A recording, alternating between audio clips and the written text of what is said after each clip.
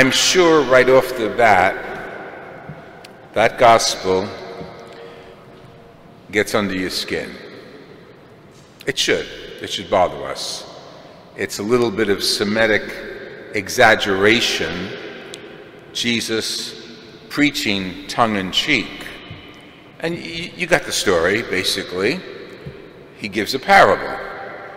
Dishonest man calls in the owner's debtors and cuts the debts by percentages, so that when he is out of a job, he'll go back to those debtors, and one hand washes the other. They'll hire him or give him consideration. So we're talking about wealth and possessions. It's juxtaposed with the first reading from Amos. Amos was one of those prophets that was always in trouble, and you can hear why. He's criticizing the temple. He's criticizing the wealthy. And he's not doing it in any mild, diplomatically correct ways. He's saying basically, you who trample on the needy and destroy the poor of the land, you cheat, and you heard the reading. God will say, I will never forget what you've done to the poor. Now, how does that work with the gospel? In our society, we see dishonesty. We see people trampling on the poor. In our society today, as we speak, we hear what's going on in our government. Forget the governments of the world. Just focus on our own. And how the poor, the immigrant, are being used as political pawns. Now, we're in a dilemma because we as Catholics open our doors to the immigrant. That's our obligation, to reach out to the poor. Look at the whole picture, though. We also are Americans, and one of the responsibilities of our government is to protect us. The first job of the president is to protect the citizens. And currently, and it's all politics, believe me, it has nothing to do with love of the poor, our borders are open, and you and I have to be vaccinated, you and I have to wear masks for so many months, you and I have to go through all the procedures and the boosters and all that. And our government opens borders to people who have not been vetted, to drug dealers, poor people who are being manipulated, by the way, people who are selling children, selling women, and selling little boys. And the government looks the other way because we have open borders. Amos is talking about our government. Amos is talking about taking advantage of the poor. In Amos' own words, I will never forget one thing you've done. And two wrongs don't make a right. So, some governors on the border have taken the migrants that we as Catholics are obligated to serve and house and clothe and feed. See the irony there? Governors are getting under our skin, and some are being dropped off here, some are being dropped off in D.C., some are being dropped off as if they're chattel, as if they're things, even in Martha's Vineyard. They're being dropped off by the opposition. We're taking people who are poor and needy, and they're being destroyed. And they're being placed, again, as if they're possessions.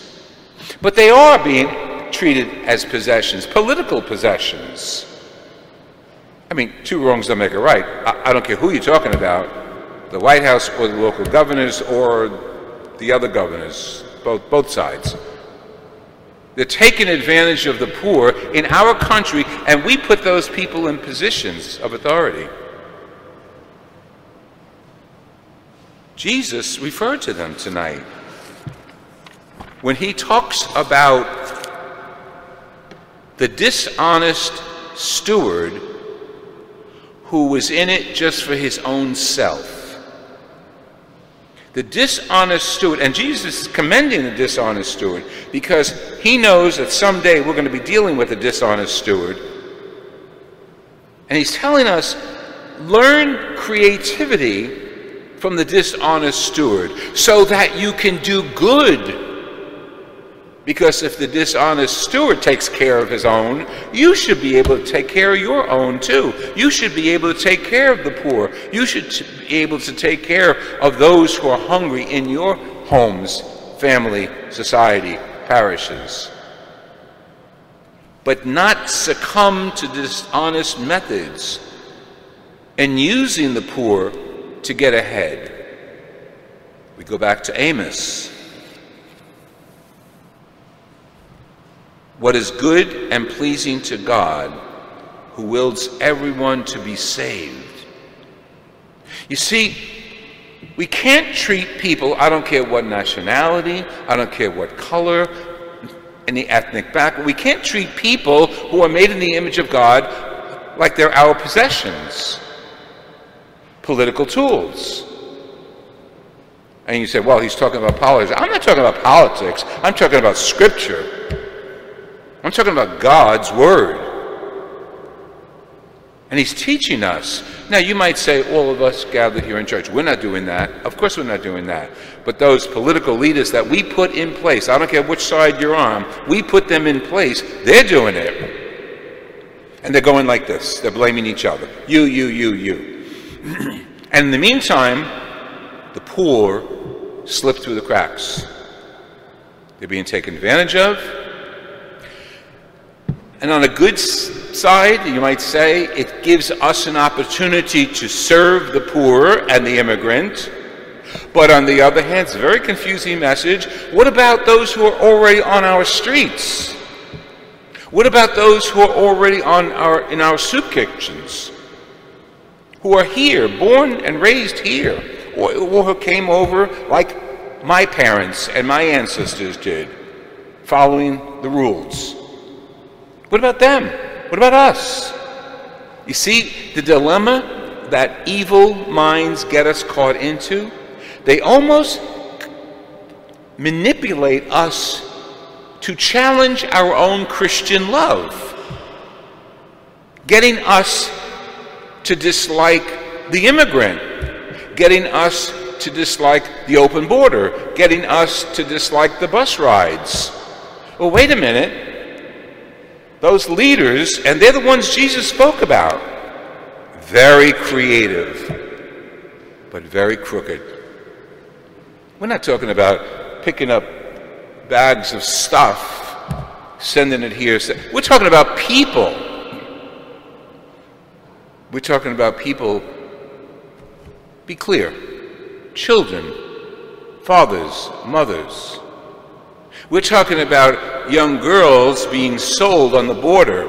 We're talking about fentanyl and other drugs coming over so they strewn the streets on the border states. And who suffers from that? Our children. Have you seen some of the pictures of fentanyl? They look like M&Ms, light-colored M&Ms, pastel colors. And they're drugs. They're deadly drugs. And they're coming over by the bundleful, smuggled.